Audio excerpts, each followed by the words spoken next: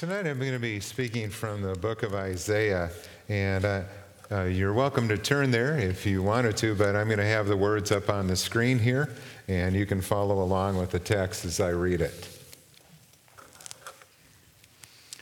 Nevertheless, there will be no more gloom for those who were in distress. In the past, he humbled the land of Zebulun and the land of Naphtali, but in the future, he will honor Galilee of the Gentiles by way of the sea beyond the Jordan. The people walking in darkness have seen a great light.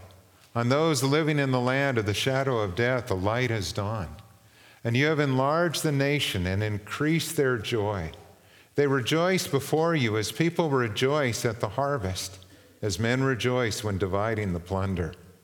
For as in the day of Midian's defeat, you have shattered the yoke that burdens them, the bar across their shoulders, the rod of their oppressor. Every warrior's boot used in battle and every garment rolled in blood will be destined for burning, will be fuel for the fire. For to us a child is born, to us a son is given, and the government will be on his shoulders. And he will be called Wonderful Counselor, Mighty God, Everlasting Father, Prince of Peace. Of the increase of his government and peace there will be no end. And he will reign on David's throne and over his kingdom, establishing and upholding it with justice and righteousness from that time on and forever. The zeal of the Lord Almighty will accomplish this. Amen. On July 22nd, 2013, a child was born who would be king. And for months, the press had followed the pregnancy of Princess Kate and Prince William. And when the time came for her birth, it was announced all over the world. He was given the name George Alexander Louis. You probably recognize this picture as it was released by the British royal press. He is the Prince of Cambridge, and he is heir to the throne of England. When you add on his last name, which is Mountbatten Windsor, that's quite a long title. George Alexander Louis, the Prince of Cambridge, of the family of Mountbatten Windsor. But this was no ordinary child. This is a child who, Lord willing, one day would be the King of England. I chuckled when I read the account of his birth, too, because the press said he would be known by a shorter name as His Royal Highness Prince George of Cambridge. Well, 2,000 years ago, another child was born who would be a king, and he is the reason we meet today. His birth has been so significant in world history, it stands at the center of the way that we even mark time. It's the dividing line between those years before Christ and the years after our Lord. For centuries, the prophets had foretold his coming. You can read hundreds of those comments and remarks and prophecies that were made about this one who would be the King of Israel one day. And even though his birth wasn't as closely watched that night as Prince George's was on that day, he has done more to change our world than any other person has. His name is Jesus, and today there are over 2 billion people in our world who would call him Savior. Isaiah lived some 700 years before the birth of Christ. That's what's remarkable about these prophecies that were given so far in advance of Jesus' coming. It's one of the confirmations of Scripture, of its authority, that this is indeed the Word of God. And at the time when Isaiah lived, Assyria, was the dominant power in the world. That would be in the area where modern Iraq is. And their capital was Nineveh. Today that would be Mosul in Iraq. And they were brutal in the way they waged their warfare. And they had devastated Syria, and they had conquered the northern tribes of Israel. It's interesting that they fought over the very same land that is being fought over today in Syria, or by ISIS, or by coalition forces and others that are trying to prevent this war from spreading any farther. The very same area that was affected here. And what's interesting about this prophecy is that God said that in the very area that was the first to feel the warrior's boots as Assyria came in and overran this land, in that area around the Sea of Galilee and the northern tribes of Israel, this would be the first area to see the great light that God was going to send into our world. The people living in darkness would see this great light, this one who was going to come. And he described it in this way too, that this light would bring great joy to people. It would be like the joy of a farmer when the harvest is abundant.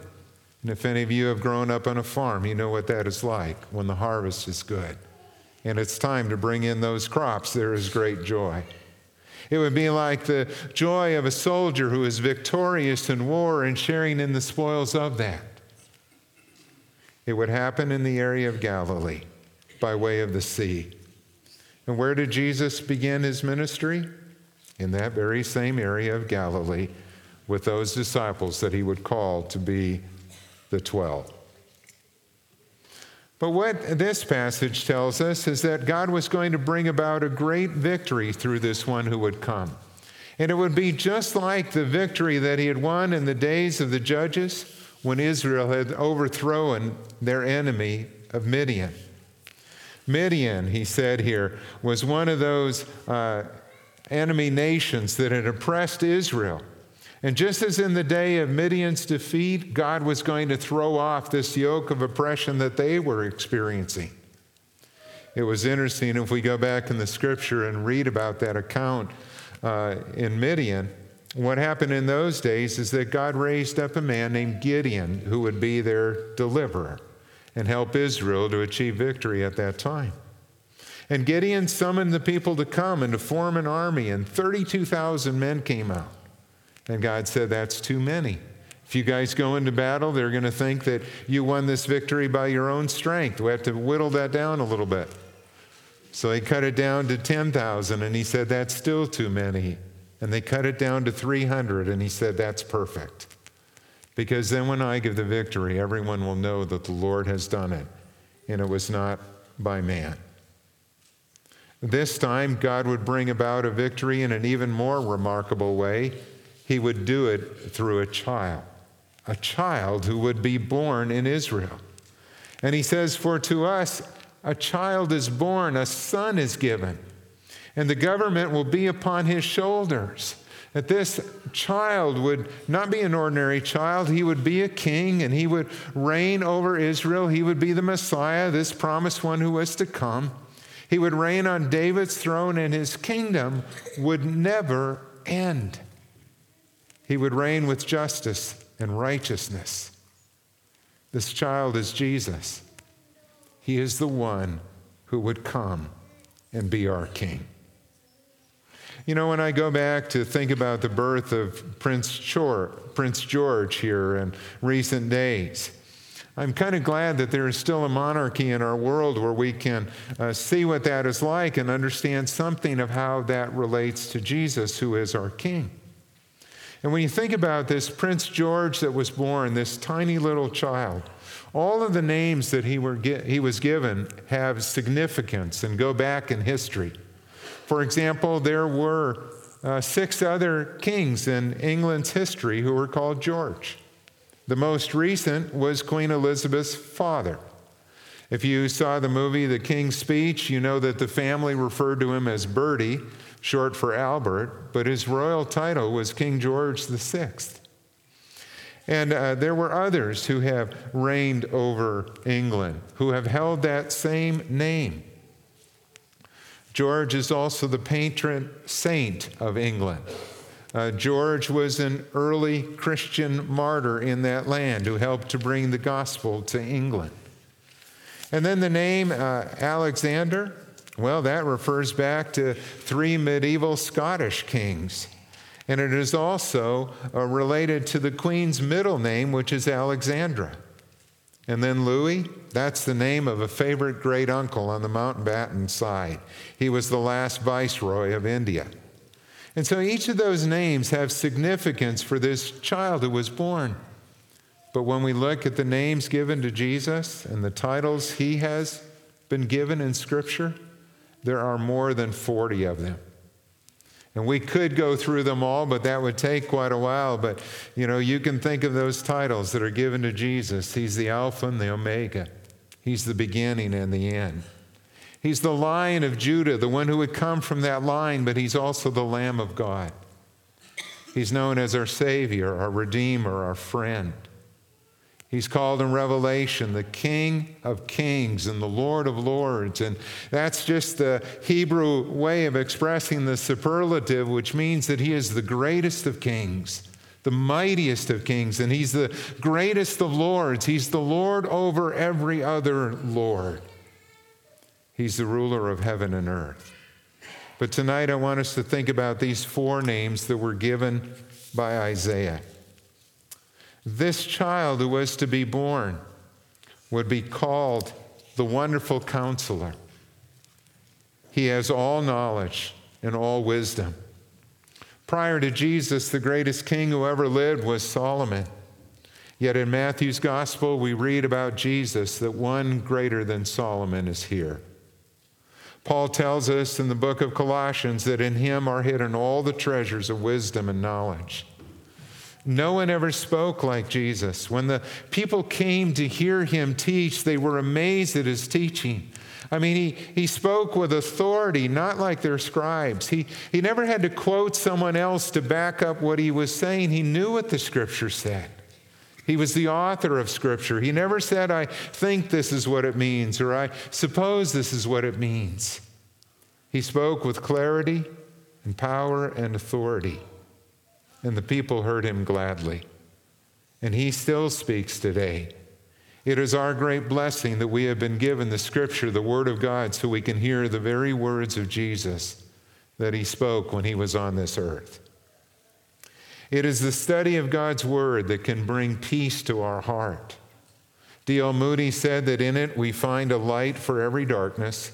We find life in death. We find the promise of our Lord's return and the assurance of everlasting glory.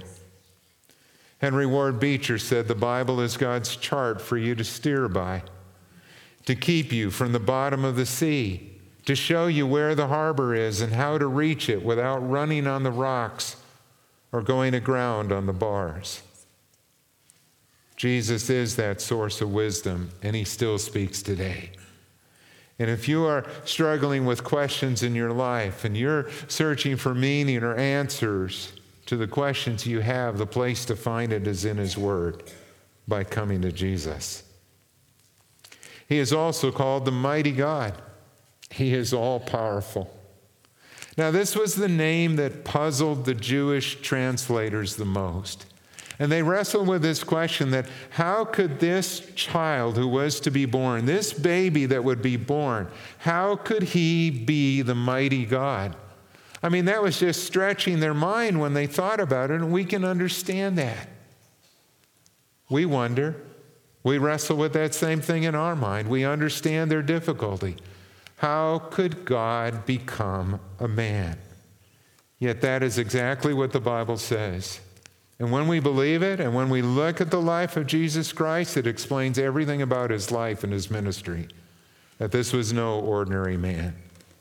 Even Isaiah had pointed to his unusual birth when he said about Jesus that the virgin will be with child. That this child would be born of a virgin, would have a supernatural birth, a supernatural entry into our world. And this child that was born, this son, would be given the name Emmanuel, which means God with us. Not God with us in the sense of, I'm watching over you or I'm present from afar, I'm with you in that way. But God incarnate. God with us in human flesh. That is amazing. That is one of the mysteries that we as believers of Jesus Christ have come to place our trust in. That Jesus Christ is this one who is fully God and fully man, who entered into our world for a reason. So often the world looks at Jesus as just a man, as a good moral teacher, a religious leader, or they look at Jesus as that baby who was born in a manger, and they'll acknowledge that he was a real person who walked this earth. But they forget that he is so much more that he is God in human flesh, and there is no one like him. The scripture says he is the image of the invisible God. For by him all things were created, things in heaven and on earth, visible and invisible. Whether thrones or powers or rulers or authorities, all things were created by him and for him. For in him all the fullness of the Godhead lives in bodily form. Augustine wrestled with this too and tried to capture the mystery of the incarnation in a poem. And he put it like this. He said, "Maker of the sun, he is made under the sun. In the Father he remains, and yet from his mother he goes forth. He's the creator of heaven and earth, yet he was born on earth under heaven. He is unspeakably wise, but he is wisely speechless. He fills the world, and yet he lies in a manger. He's the ruler of the stars, and yet he nurses at his mother's breast. He is both great in the nature of God, and he is small in the form of a servant.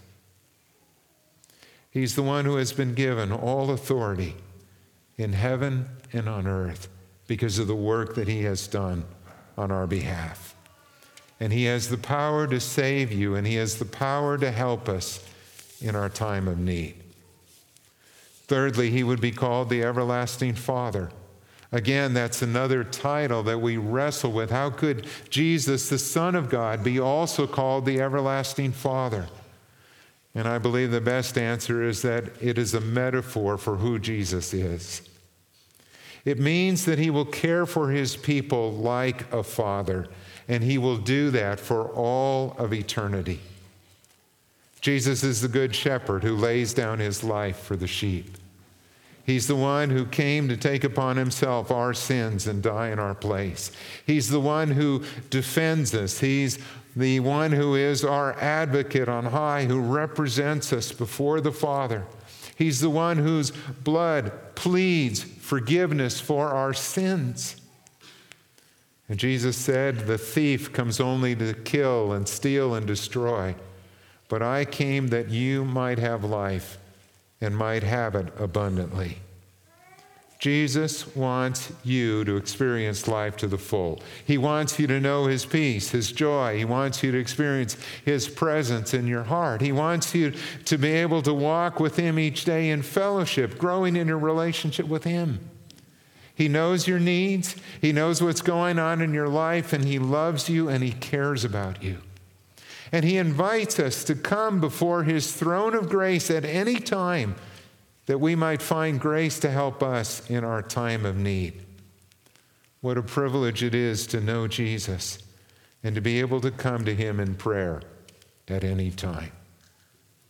And the fourth name that was given to him in this passage is Prince of Peace.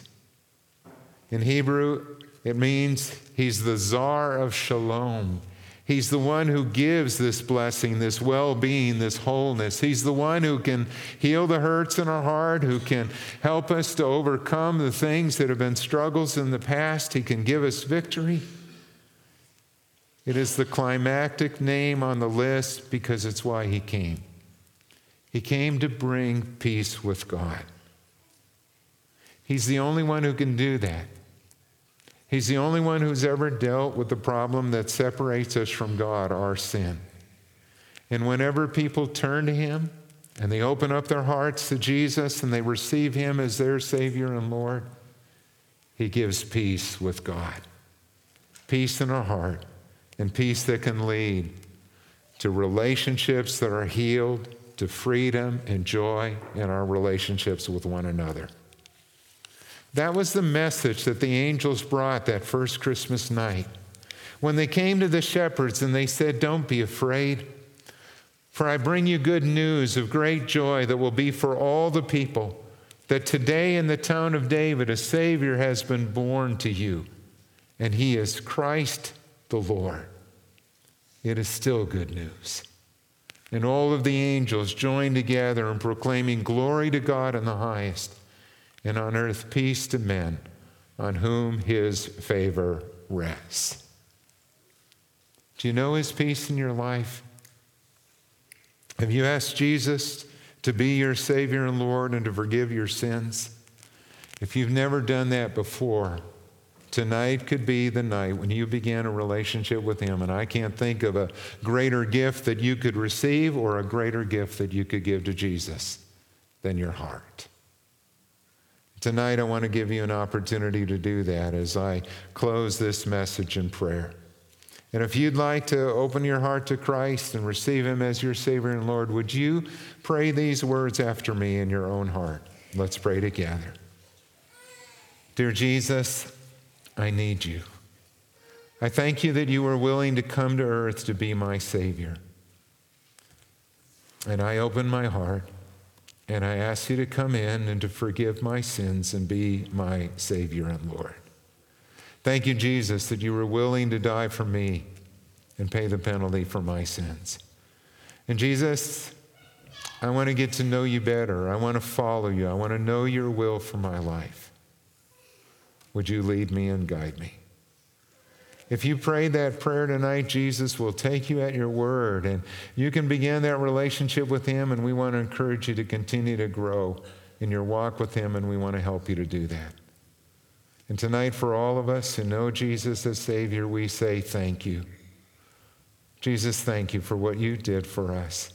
And thank you that tonight we can meet to celebrate. We want to worship you in our homes. We want you to be at the center of our celebrations and times with family and friends, and we want others to know you too. So would you bless this holy night, this night on which you were born. In your name we pray, amen.